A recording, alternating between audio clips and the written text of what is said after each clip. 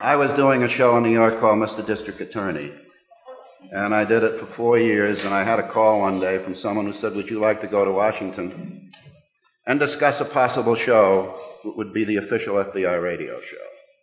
I said I would. I didn't have any clear concept of what it might be, except I thought that